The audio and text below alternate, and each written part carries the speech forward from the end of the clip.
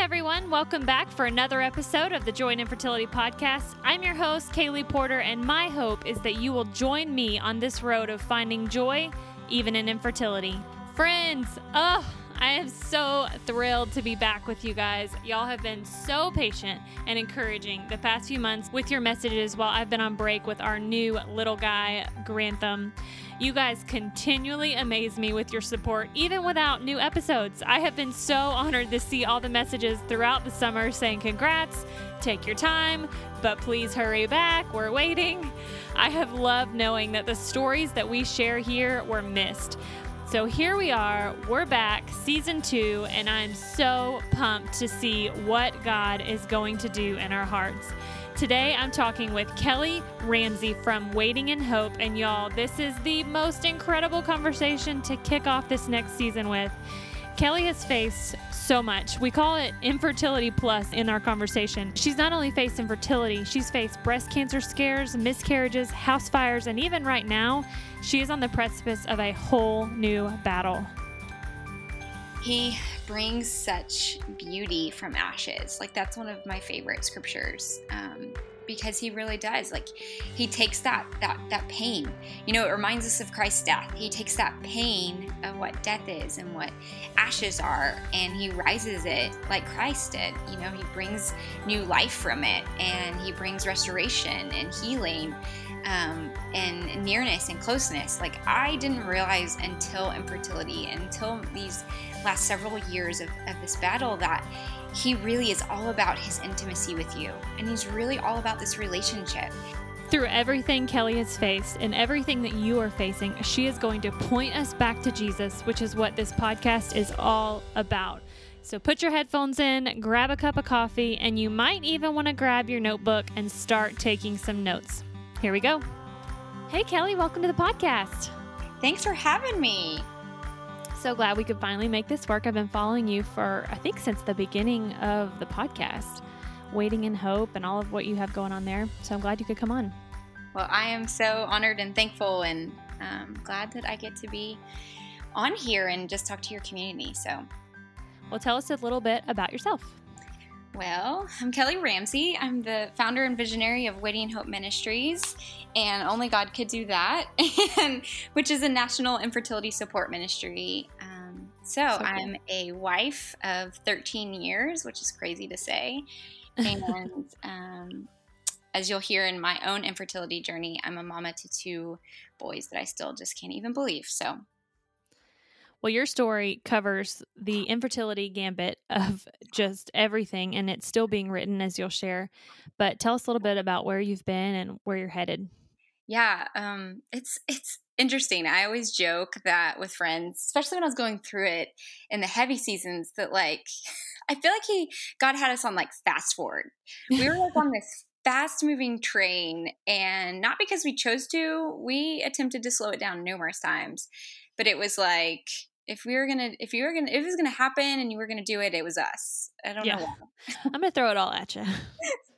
But it's okay. So where we've been, so we started trying around, I can't even remember. I think it was 5 years of marriage. It's all a blur now. And then we're frustrated to realize after a year that there was just nothing happening. And I probably around 7 months was like, I know me, and like, I've never had easy health. So let's just go to the OB and just tell her what's happening. And I never had a positive ovulation test. And so I was like, well, that's obviously probably not the best thing. So I went to the doctor, and don't put off OBs. Like, let's just not, it's not smart.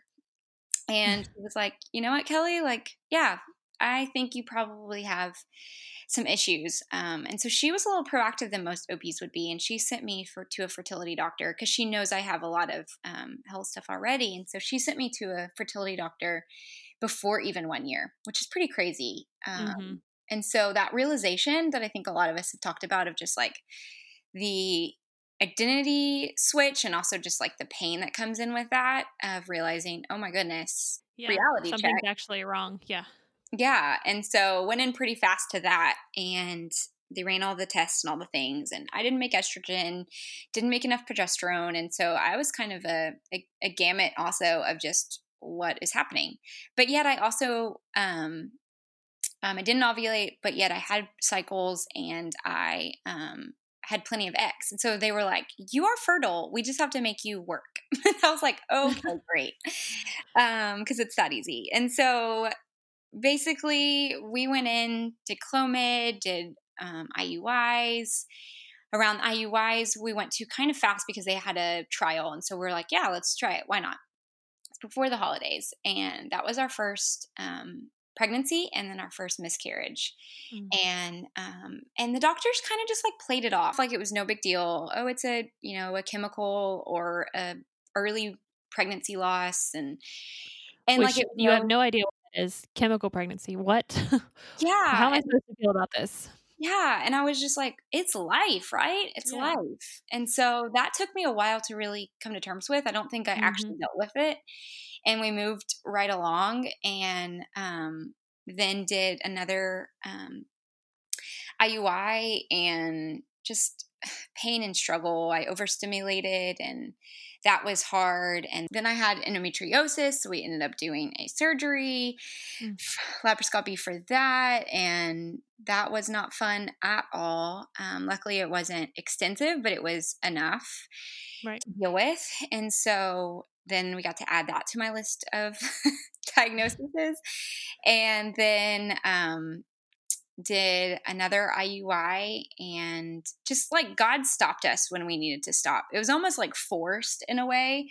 But I think when we slowed down to listen to his voice and to allow that time to be, present in his word and also asking the questions to him and seeking him, like he stopped us numerous times, which was good because if I wouldn't have and Justin wouldn't have, my husband hadn't had to agree that this wasn't the right path or this wasn't the right time or he didn't feel at peace about it, like we would have just steamrolled this thing, which is funny because that's not my personality at all. I'm not a like type A or my husband is, he's a dentist. So like, but there was times where it was like, let's just pause. Like, this is not it. Or it was forced pause by overstimulating or having surgery or the next thing of I had a failed IUI, then was really disappointed by that one because it was after my overstimulation and like the doctors were like, here, we'll pay for everything again. Like it's totally our fault. And oh, wow. Yeah. In the overstimulation, they were like, you can go straight to IVF tomorrow, which was Valentine's night, which that's super fun to decide if you're going to do such a big thing or not. And, we didn't have the money at the time. He had just finished dental school and everything was late. Like tax returns were late. We just bought a car 2 weeks prior. And at that season, we were really just learning God's provision is attached to God's will. And so God's provision would be money. Granted, we had friends, we had family who, if we would have called, they would have done anything they needed to get us to do that tomorrow. But we just didn't feel like it was right. Like if the Lord was leading this, then the Lord would provide where it's needed. And so emotionally, we didn't feel ready for that, and spiritually and financially. So we said no, and they were really kind and like, well, we'll restart your next one at no cost. Like it's our fault that this happened, which was really gracious of them and surprising. Yeah. Which made me realize what a gift like a good doctor who cares is. And so we moved. I went on a trip because I was just so numb and frustrated from all of it, and just spur of the moment decided to go meet up with a friend somewhere that I put off because I was like, I'll be pregnant, I'll be in cycles, I'll be trying, like the list of the things. Yeah. So I went to Italy and went on this crazy, amazing adventure with the Lord and just saw him and got to experience his creation and all that. And he just spoke. And the weirdest thing he spoke was breast cancer, which is so weird. And I kept being like, God, are you like serious with this one? Like, am I making this up in my head? But it was like everything I read, everything I saw. And he just kept like implementing in my heart, like, don't ignore this. And so I went to my OB right after that when I got home and I was like, here's what I'm thinking. And she checked. Let me give you a little backstory. My mom had early breast cancer. And so it could, run in the family at that point. Right. I hadn't been gene tested and all the things. And so, and here I was like pumping myself full of hormones. Not that that does anything, but I also realize that it could. Mm-hmm. So my doctors were like, my OB was like, we want to get these checked. There's some things we see. So I'm sending you to get, ultrasounds, mammograms, and we'll go from there.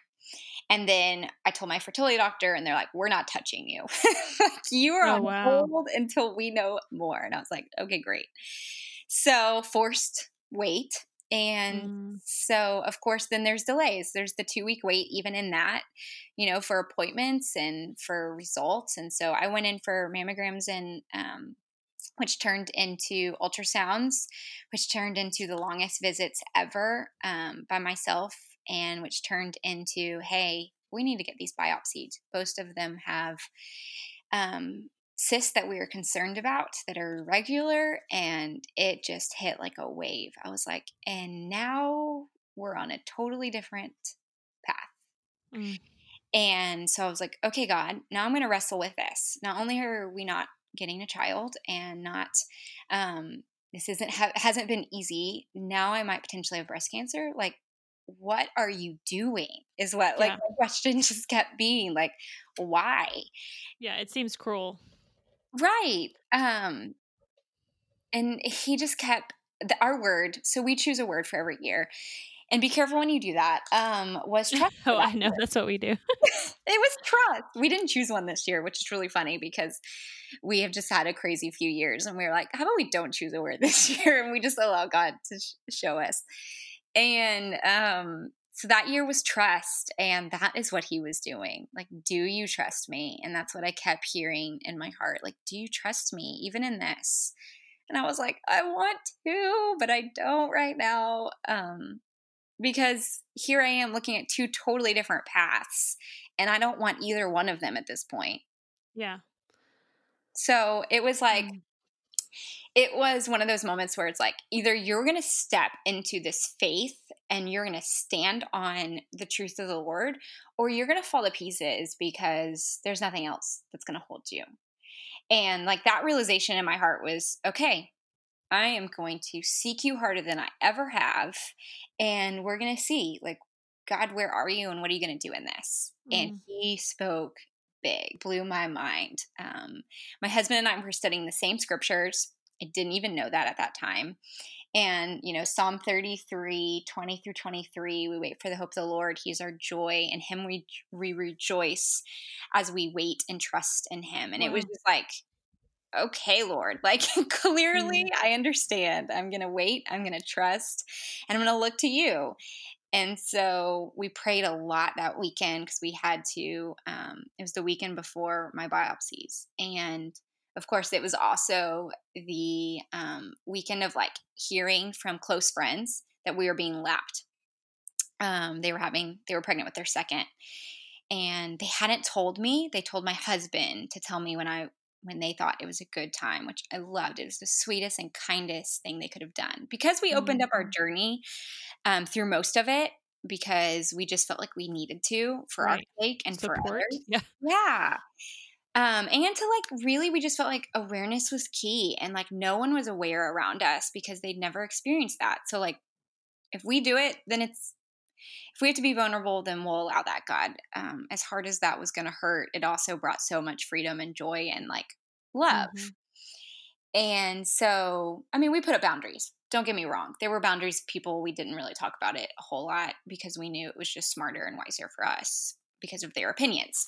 You kind Mhm. of have to make Right. those choices.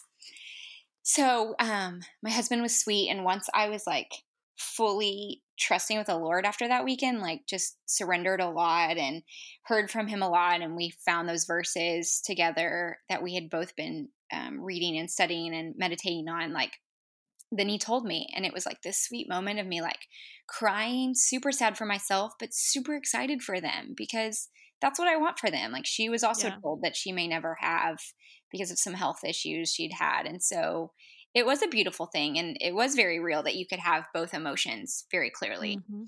Yeah. Um, and so it was kind of like setting me up for all these things that I would later be able to give to these local leaders that we support through Waiting in Hope, and these members that I first led within our first Waiting in Hope support group. And so like, just he was just preparing the way for all of these things that I didn't know I needed to learn and needed to be able to show, through my own experience.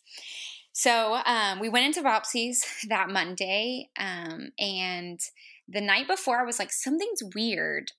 And I know my body and something seems weird. And how I had an ovulation test still, I have no idea because I never ovulated on my own. So I took one for some weird reason because it just felt like those pains. And sure enough, that morning of the biopsies, it was positive. And I was like, what are you doing? I was just like, God. And I remember like thinking the first thought I had was, he holds my whole world and my whole life in his hands. As I'm holding that test, and like he's got it all in his hands. And which was like the perfect thing I needed going into biopsies for breast cancer. So I text my husband and send him a picture, and he's like, what is that? Are you pregnant? Like, he's totally confused. Yeah, they don't know what these sticks are. I've learned that. They don't know the difference. Yeah. And I was like, no, I'm not. Forget it. Never mind. No, which is always so funny. I'm like, why do I send pictures of that? It's, hilarious when you really think about it. And he was like, I was like, I just ovulate, like I'm ovulating maybe. And he was like, you've got to be kidding me. And I was like, God is so good just to be like, I'm here. Do you see that I can bring life and I can take care of life and I can do what doctors said your body can't do on your own? I was like, okay, God, I see you. Yes, I trust. And so it was so freeing to go into biopsies like that. Even the tech was like, you're so calm for someone your age to be doing this. Because at that time I was like 26, 27, 28. Do you love that I cannot remember? And I could look it up. I was like, I just told her, I was like, the Lord just told me this morning that he's with me in this. And she was like, okay. And so sure enough, got both biopsied, huge needles, iced up. And my husband and I were like, well, we got to try. Like, he's given us a sign. Like, we got to try. Total mechanical, one of those Right. we just laugh about. And 2 weeks later, I found out on the same day that I did not have cancer and that I was pregnant. And I just remember, like, from the biopsy morning till that morning, like, his timing and his presence just, like, giving me, like, awe. Does that make sense? Where you're just, like, in awe of, like, right, his presence and that he's working and that he's active, and it was just crazy. So that is the story of Carter, my 6-year-old, and what a total miracle he is. And when we wait in the hope of the Lord. And then our journey continued. At that point, we'd already been leading a support group. I just felt called to. And so, okay, let's stop right there. So tell me, in the middle of your chaos, in the middle of your mess, how did you do that? How did you initiate a group? How did you find people to be in your group? Because people may be like, I really would love to do that. Yeah. So that's what we do with Waiting in Hope now is we help launch local support groups that are biblically based. We like to partner with churches. This is all because of what God has shown us through what I did and went through. So at the time, there was no support for me. There was no me. There was nothing. And I was like, there's got to be other people dealing with this. I'm in a huge church and not everyone has babies around here and feels like it, but not everyone does. And so I know. So, and here we are, like 5 years into marriage, already getting all the questions. And I went to my women's pastor at the church and just said, my women's director, and I said, this is what I'm going through. Is there anyone else? Is there anything I can be a part of? Let me know how I can help. She's like, actually, there's a huge need. She already knew me. And she was like, would you be willing to help? And I was like, oh, I did say I'm willing. So yeah. Okay, Lord. And there it started. She put me in connection with someone else who had just reached out because only the Holy Spirit can put those things together. And sure enough, I already knew her. She was in our Sunday school class, our young marrieds class. And there was 2 others in there that we had no idea. And so here we are, we start to meet and get together, and it just grew from there. Like at first we're just talking and figuring out whatever we need to talk about and just accepting that, oh my goodness, we're all here and we know each other and we're not alone anymore.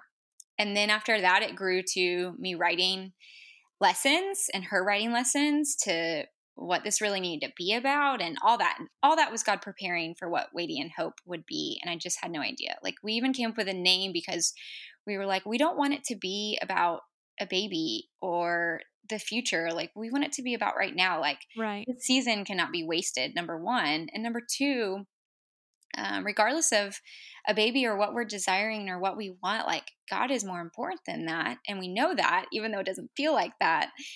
And so how can we like wait well in this? How can we wait in hope of the Lord and not just our own wants? And so it really became about that. Like, we don't wait aimlessly. We Mm-hmm. wait because we know we have a greater hope of eternity, and we know we have a greater hope of someone who holds us in their hand and takes care of us, just like I experienced with my biopsies. And so that's kind of where that started, and it just grew from there. And it was one of the most beautiful things to take part in, honestly. Like, still overwhelmed that God would Mm-hmm. allow me to walk beside others, to be walked beside, and to, you know, mourn with those who mourn and rejoice with those who rejoice was the closest I feel like I have been to understanding Christ, if that makes Mm-hmm. sense. And so when you really step into someone's junk and their aches and your own aches, but you also rejoice with their beautiful moments and what God's doing, there's so much healing that takes place. Mm-hmm. It I don't even know, like, I still stumble for words for what God did. And believe me, it took a long time to get there. And I watched a lot of hearts struggle through it. You know, I had women who'd step away for 2 years because they just weren't ready for group. And God did a work in their hearts. And then they came back and they had been angry and frustrated. And God came back and brought them back. God didn't come back, God brought them back. And the thing is, I watched as their hearts did a 180, and then they became leaders because they were ready to give back what He had given to them. And, Yeah. you know, they didn't have kids, they didn't have answers. They actually then went through 6 miscarriages, Wow. and God had prepared them for that. And there's no way they would have been able to walk through that otherwise, you know? And, yeah, I don't know why I went on that tangent. Someone needed that. So I kind of took you off your story there. So, it's okay. so you were saying about your group. Yes. And so Waiting Hope had been started for a while, and I actually stepped away from it because I had been given a baby, and I thought that that was what was supposed to happen and that it was uncomfortable for others. And so I stepped away, and the group fell apart eventually because the other leader had to move, um, and hopelessness kind of had set in, and there wasn't direction. And God just showed us a lot of what it needed to be for Waiting in Hope and what we would set up and do later. And so God called me back to it through painful loss. So we were back in secondary infertility. I Mm-hmm. thought we'd had enough of it. I was like, God, we are done with this. Check. Let's move Yeah. on. I learned my lessons. We're good. Yeah, I have had a baby and all the things. Like, good. Let's move in to the next season. And He said, no, I want you to be in this season. I want you to understand what I'm asking of you. Mm-hmm. So there we went. And we got pregnant pretty quickly. We actually thought we were going to head towards adoption. And I was pushing for adoption, partly because it's something we always wanted, and partly because I wanted to be done with the pain of infertility. Like, I don't think emotionally I was fully ready. And my husband said, I just don't think we're supposed to adopt right now. Like, let's, and through some other situations, God's provision, like a bunch of money had been just like quickly disappeared in our lives. And like, not disappeared, it was like 2 cars broke and they were like, we don't know what has happened. And both my computer drives had crashed, and I was a graphic designer at that point. So that's pretty much a big deal. And it was like $10,000 all at once was just like gone Mm. within 2 weeks. And so we were like, okay, well, we can't ignore that. God clearly is not asking us to adopt right this second. And so let's just keep asking. So we stopped protecting and started trying again and started putting money away again, because clearly we had to regain that. And we're like, whatever God decides to do, we're ready for either one. And just, you know, open hand and surrendered, and got pregnant really quick and was so surprised. I was like, Lord, thank you. Like, finally it's easy, which was such a like selfish mindset, but it was honest. Like, I was not ready for the pain of infertility again. And And we told all of our family, and it was about, we were at 10 weeks and had already like seen the baby, and then there was no growth when we went back, and we ended up naming her Hope because it was clear that we were supposed to restart Waiting in Hope. At that time, everyone that I had walked beside was going through it again, or was calling me with like new losses or pain or whatever it may be. And it was like everyone was coming back out of the woodwork, and I was like, oh, all right, Oh, wow. Lord, like this is pretty clear. And my women's director called again and was like, hey, the church is asking for this group again. Would you be willing to do something? And I was like, well, I was about to call you and tell you about what is actually happening. I am grieving the loss of what we call our daughter. And yeah, so I'm ready, whatever you have and whatever you think. And so we started the group again, and God gave me very clear vision after that. And we didn't understand what it was really, but knew He was like, you're all in. And I was like, okay, even though it took me, I went to counseling when I was in secondary infertility and leading the group. Again, I'd already done it during primary, which I highly suggest just to process the thoughts and the feelings. A group is great, but it can't do all that you need fully. And so I was back at counseling just to accept that I was in this season again, because like I had not accepted the reality of the pain and the grief, like it's like it is death, and it is continual death because you're reminded of what you've lost and what you haven't been able to have. And so I just needed to work through those and need someone to step beside me. So yeah, I went through that, and then started the group again. And then 3 months after that was pregnant with my now 3-year-old son, Grayson. And that one was totally unexpected. We weren't trying. We were honestly on a break because I was so worn out from all of it. And he has been the surprise of like just who he is and what God teaches us through him. And and also what God taught us for Waiting in Hope. Like we need each other even in pregnancy is what I learned, because if it's been a struggle, it's still a struggle. It's not like infertility all of a sudden ends and is over within your heart once you are pregnant. Yeah. Or once you're a mama. Like it just doesn't happen that way. Like if you don't deal with the infertility heart issues that we all have, then they come up regardless. It's like grief. If you don't deal with it, it still comes. Yeah. That's good. So that's really my full infertility story besides where we're at right now. I mean, I always say you're never really out of infertility once you've been in infertility. I know that's not really encouraging. No one really wants to hear that. But the beautiful thing I think about that saying is that it changes us, and it should change us. It should make us more passionate, more empathetic. I'm sure you are, right? Oh my gosh, yes. Oh yeah.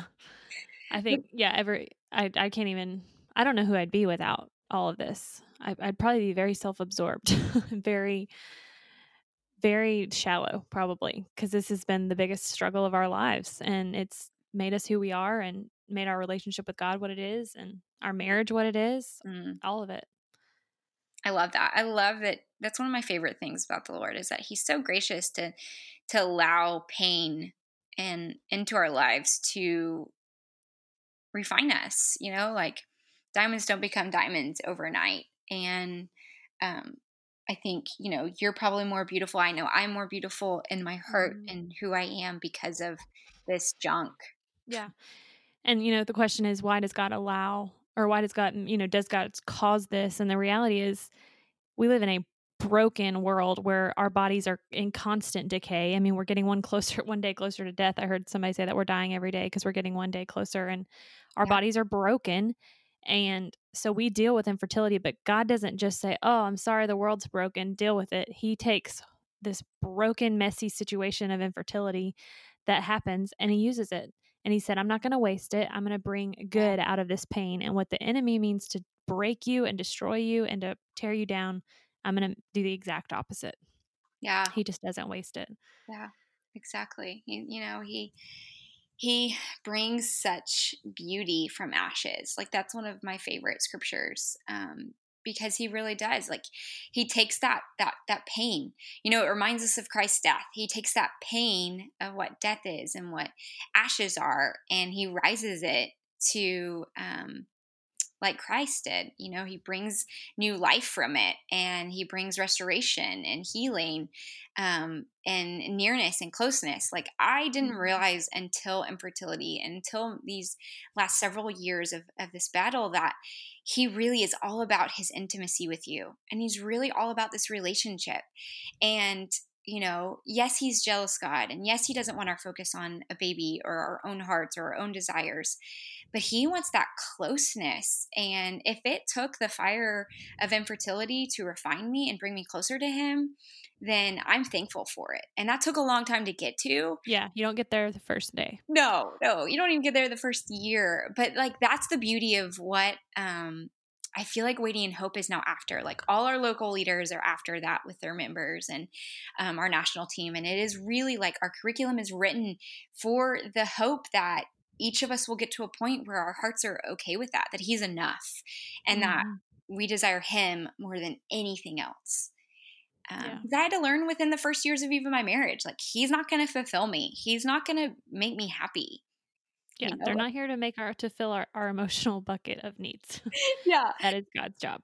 Yeah, only God can care for me and take care of me in all the aspects that I need. So. And I think that's speaking from, and I hope this comes across the right way, because I have children now on the other side, not necessarily the other side, because like you said, it's never really over. But if you don't acknowledge the issue of your heart when you're when you're walking that road of infertility, of this child, even if I get this child, he can't, this child cannot emotionally fulfill me. He's not going to answer every need I have in my life. Only you can do that, Lord. Only you can. So I want to learn that right now with you in this hard season. Amen. Then when you have that child, when God does give you that desire of your heart one day, you will have to face that then, because they will not fulfill you.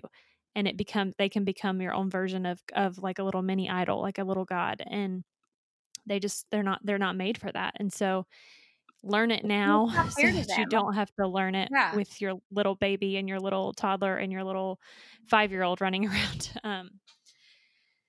Totally. No, like you said it so well. One of my favorite quotes, I guess maybe I said it, or maybe someone in our leadership, I just can't even remember anymore. If we get the end of this journey with our heart's desire of a baby in our arms, but our hearts are still empty and without more of Jesus, then we've missed the true point and are still empty. A baby, regardless of how much we desire it, can and never will fill the hole in our hearts that God created for himself. And like, that's good. It's not easy in those hard month to month, day to day, like waiting frustrations, but like, he is always after our heart more than he's after our circumstances or the trial or what is right before us.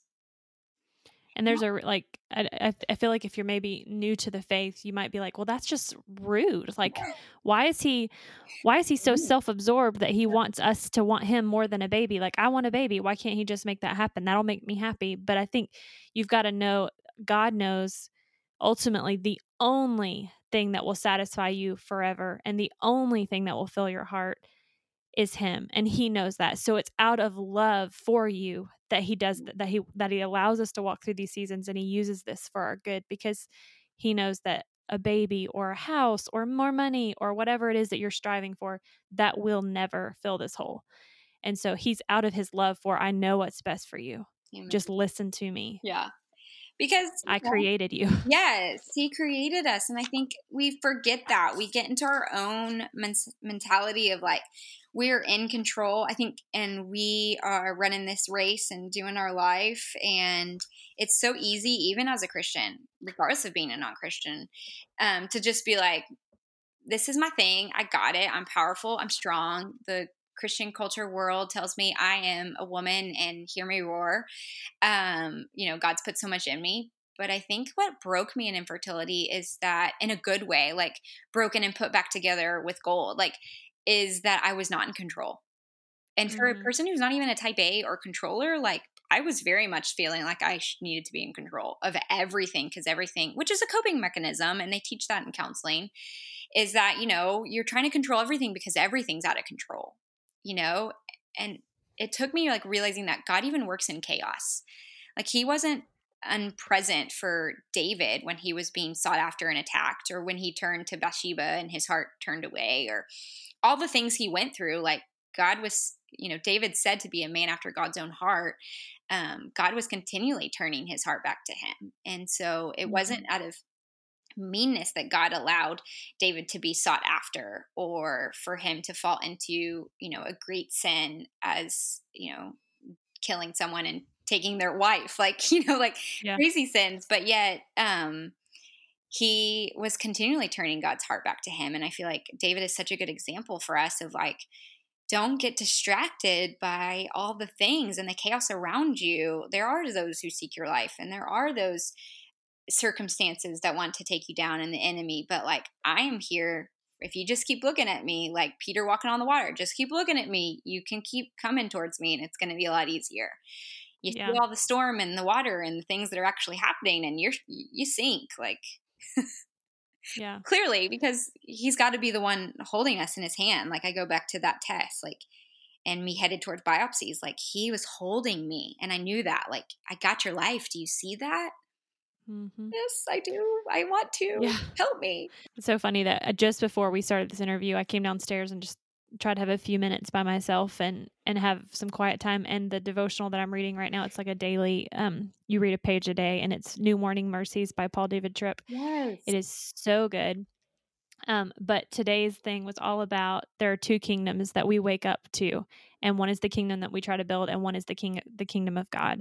And the top of the page says, somehow, some way, your little kingdom will look very attractive to you today, but it is the very kingdom from which grace works unrelentingly to rescue you from.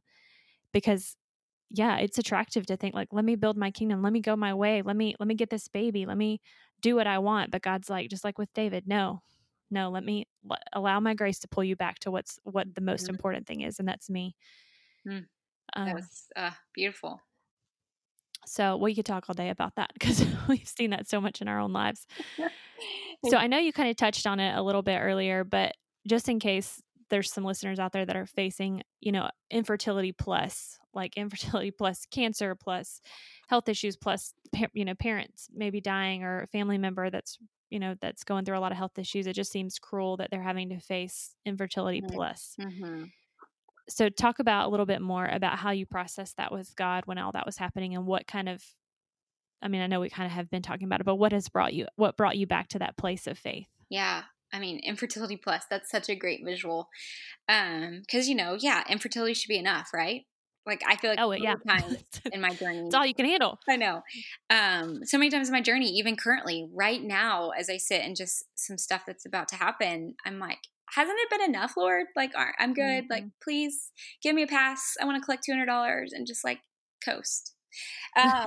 And in God's grace, he's like, I am not going to let you coast, because coast is comfortable, and I don't need you comfortable, Kelly. And so then I take a deep breath, and I'm like, okay, Lord, what do you really want to teach me? Because in my mind, I would rather just lay in my bed or just get comfortable and keep living out the daily whatever is right before me and steals my attention. And he's gracious to be like, no, there's so much more for you, and so much more I have for you. And I don't understand that, but he does. And so an infertility plus, like with cancer scares, and with miscarriage deaths, and with surgeries, and with we even had more. Callie, we haven't even touched on the iceberg. I had a major house fire that moved us. Oh my goodness. Like, I didn't know this. Yeah, just things on things. Oh my gosh. Yeah, it could fill a whole book if I was a good writer. And so, you don't got time for that. No, who has time for that right now? Anyone want to be a ghostwriter? Come forward. Yeah. We will do that. But I was just reminded that my help comes from the Lord. The more I dug into, Psalms became my cry in most of the heaviest seasons of my infertility. And honestly, I know that's so cliche and just open the Bible, but literally just open Psalms. And if you have nowhere else to go, just open Psalms. Yeah, And literally the book I just told you about, the page before today, it's so funny. This is all wrapping around. It's all about how Psalms is, if anything, Psalms teaches us that we are allowed to cry out. And it was all the cries in Psalms. So yes, go God. yes, and there's so many that I love, but Psalms 121, just he protects us. God protects us, and that's what it's all about, and that he helps and that he comes, and that the help comes from the Lord. Like you Mhm. think about that song, where's my help come from? My help comes from the Lord, the maker of heaven and earth. And it's so true, but we have to take our eyes off ourselves. And so infertility is all about self. And so much so that it can rip apart our marriages, and it can rip apart our friendships, and it can rip apart everything with around us if we're not careful. And that's what the enemy wants to do. And so, like, Mhm. find some people around you. Let me come beside you. Let Callie come beside you, and let's help you and fight with you so that it doesn't tear you apart, because that's the last thing you need. You need your help to come from the Lord. You need for him to build you back up and put you back together better than you were before. Mhm. And I lift up my eyes to the hills. Where does my help come from? Like, does my help come from the mountains? Does my help come from um me getting a baby? Does my help come from all these things that we could think? Does my help come from doctors? Does my help come from that family member not dying, or that cure, or that healing, or that prayer answered? um Ultimately, the answer should be no. That is not where our help comes to. I don't look up to the hills for my help. My help comes from the Lord, the maker of heaven and Mhm. earth. He will not let you foot be moved. He will keep you from stumbling. Behold, he who keeps Israel, who protected them for years, even when they were 400 years in slavery and thought they were dying, he neither slumbered nor slept. He knew what was going on with them. He heard every cry. Mhm. He did not turn his back on them, even though we feel like he's turned our back on us. He has never. And I had to continually just go back to truth. And people had to continually just pour truth over me, because there was times where I couldn't hold myself up. I couldn't turn to the Bible. I couldn't pray. And y'all, like, that's my journey. And people walked in that time. And that's what I ask and what I want for this community and for Waiting in Hope and for all of us, is that in the junk, we learn how to walk beside people and be like, I'm going to hold your hand. I'm going to pray for you. I am going to turn you to truth, because that's all you got right now. Yeah. And I'm not going to let you wallow in self-pity. We're going to fight this together. yes, like, we can wait and we can wallow, or we can wait and hope and move forward. And where do we Mhm. step next? And so that was really just, I didn't want to be stuck. Like, no one wants to get stuck. And I felt stuck a lot. And so thank God for his grace of others to pull me out of that muck. There's Mhm. I think it's Psalm 40 I was reading this week in preparations of my heart, just because I'm going through some really hard things right now. And it's also about he's my help and my deliverer. And I read this at our couples retreat back in February, and God just used it, and he's using it again. I love how scripture continually, like, opens up. And I waited patiently for the Lord. He inclined to me and heard my cry. He never forgot me. He drew me in from the pit of destruction, out of the miry bog, from the fog that was before me, and set my feet on a rock, making my steps secure. He put a new song in my mouth, a song of praise to our God. Many will see and fear and put their trust in the Lord. And that was really, like, God is just so good. That was what he was always after within my heart. And I just never realized it until later, that, like, he had me realize it was not about myself. And I had to realize that, regardless of medicine and of diagnosis and this identity that wanted to be put on me, that he was going to put a new song in me, and that he was going to allow this to bless others, to let them see the Lord if I put myself aside. If I took up my cross and died to it and carried it every day, which I think that Mhm. that's one of those cliche verses that we don't understand, but that's what it was about. Like, die to self, Right. accept who he is, and that he loves you, and that even though it's painful, because this world is fallen, that he's going to do something with it, Right. because he's gracious and he's loving. And even, I don't know, I could go on and on. Job and Jonah, and there's so many examples of how Yeah. he was loving even in our crappy attitudes and our junk. Jonah hid underneath a tree and said it'd be better to die than to talk to Nineveh. Right. Yeah, take me back to the fish. But that's what we do, right? Just put me back in the pit because I don't want to move forward. Yeah. Let me wallow. Oh, when I wallowed, don't you worry. I wallowed. It was ugly. Oh yeah, I wallow. I still wallow. We all have our moments where we wallow, but it's getting back out. It's allowing him to put our feet on that rock. Yeah, and going, okay, I'm not going to get stuck on this smog or this this fog that I see. I'm going to allow him to set me there and to give me truth and to be like, okay, I can stand on that. Right. Can't stand on what everything else is around me because it's fallen apart, but I can stand on that. Yeah. Well, just in case our listeners are like, well, you have 2 kids and you don't have breast cancer, so you're good. It's easy for you to say that. You've hinted at it. Let's talk about what you're dealing with right now. Pain. So I have dealt with, and I've told people this for a while who followed me. I've had chronic migraines and pain for my whole life. And I know that that's like such a small thing. But for me, it's really disabling. And in college, it had to be disability, and I didn't understand why. And it's been like that, that prick of the heel. It's been the thing that the Lord has just used over and over again for me to refine me to, like, I need more things at this point. I'm like, infertility is enough. And my health issues are enough. Like, take it away, Lord. But he has, it's been painful and frustrating. I have fought with him over it over and over and over again. And, so the pain has gotten worse and worse, to no avail. And I have sought treatment over and over again at different times in my life. And right now, over the last years, the last year, so specifically the spring, it's gone to numbness and to pains and to neck and head issues and dizziness and numbness throughout my face and arms and just weird, to the point where I knew something was more wrong, but I didn't. It had become my norm. Like, it had become my norm, just like infertility for a while had become my norm. And I was like, this is just life. Like, this is just life.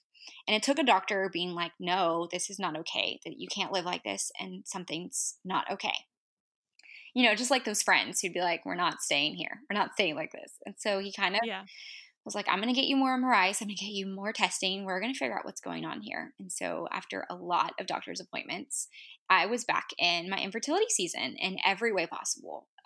The unknowns, the pain, the struggle, the tenderness, the rawness. Like, you can even hear it in my voice right now. Like, there's tears.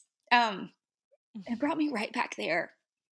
And God needed to do that, for Waiting in Hope and the ministry that he's somehow given me, and needed to do it for my own heart, for forgetting what I had been through and what I needed to not lose focus of. Because honestly, I'd gotten into the daily and had forgotten where my hope comes from, where my rock and foundation is. And with pain, you can't ignore where your heart is. And so I was brought back to there. Like, we thought this year we would adopt and we would do all these things that we really wanted to get to do.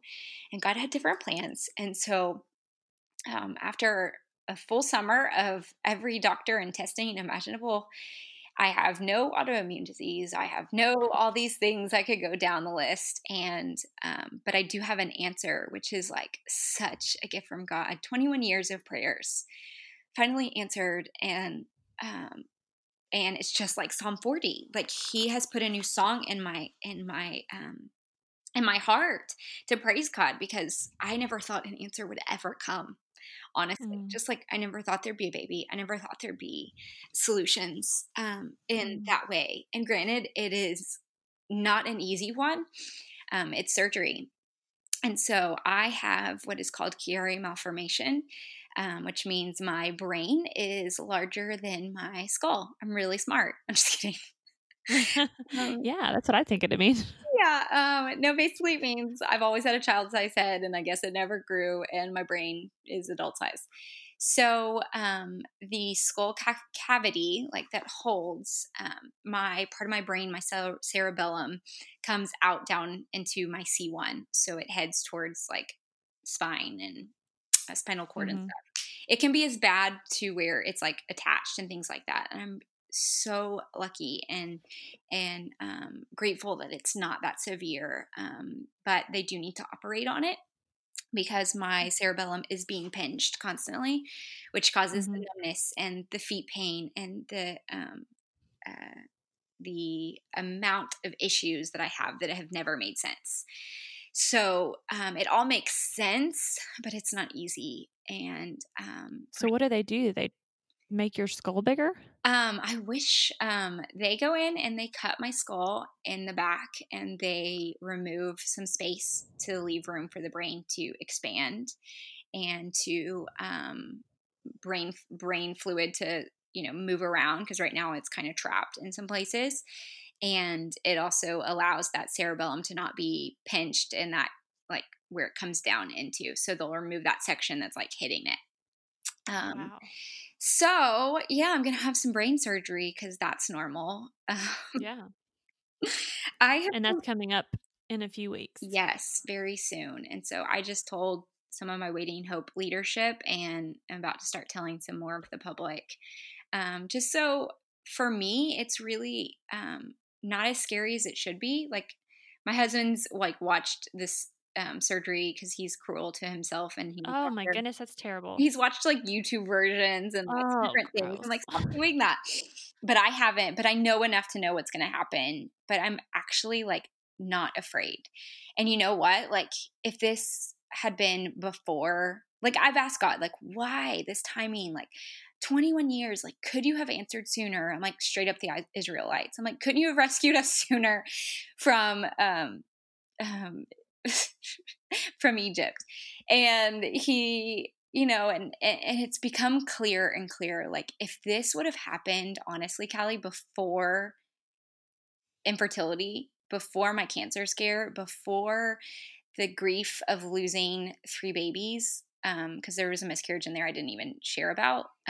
Oh my Like, I don't think I would be able to be hopeful, joyful, calm, peaceful. Like, he has put all of those joys of the fruits of the spirit in me because of the struggles that I've gone through that have created this intimacy with him and this understanding of who he is even better. And so Mm, I am not afraid. Like, I'm tearful because I'm rejoicing that I have an answer.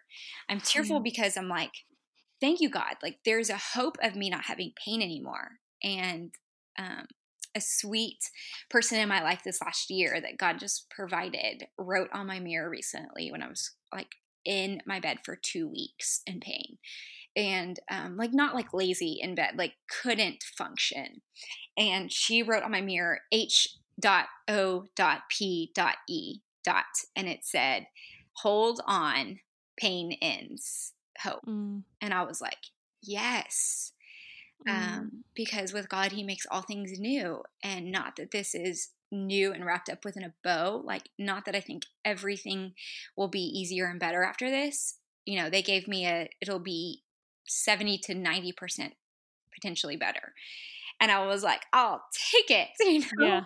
Sign uh, me up. because at this point, like, I can't function most of the time. And that's been really Mm, frustrating with the Lord. But it's also been a thing that's pulled me to him, if that makes sense. yeah. Because when I'm weak, he's strong. And I've known that verse even better. And it's so true. Like, the weaker we are, the more able we allow him to hold us and to make us strong. And then we're stronger.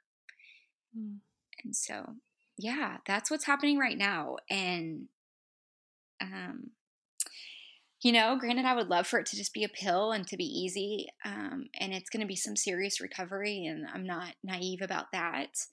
And it's a scary thing. Like, my parents are, I think, freaking out. I am not. And I think that is only because of what he's already brought me through. mm. I don't know if He that, uses it all. yeah. And so I wouldn't write this. I would have never asked for infertility, would have never asked for my mom to have cancer or me to think I was, or losses and babies in heaven. Like, I would have not asked for any of this, but I would do it all over again, to have learned the lessons I learned, to have grown in this intimacy, to have these new friendships I would have never had that are so much deeper, so much sweeter, like have this shared camaraderie that is only from pain and struggle and hardship. Like, infertility people get infertility people, and Christian infertility sisters, like, it's a whole nother level. I feel like I have friends from this that we get each other better than anyone could ever. And pain does that. And yeah. Mm-hmm. Well, Kelly, we are going to be praying for you. I think this will air probably about the same time. So we're going to be praying for you when we hear this, and just praying for your recovery.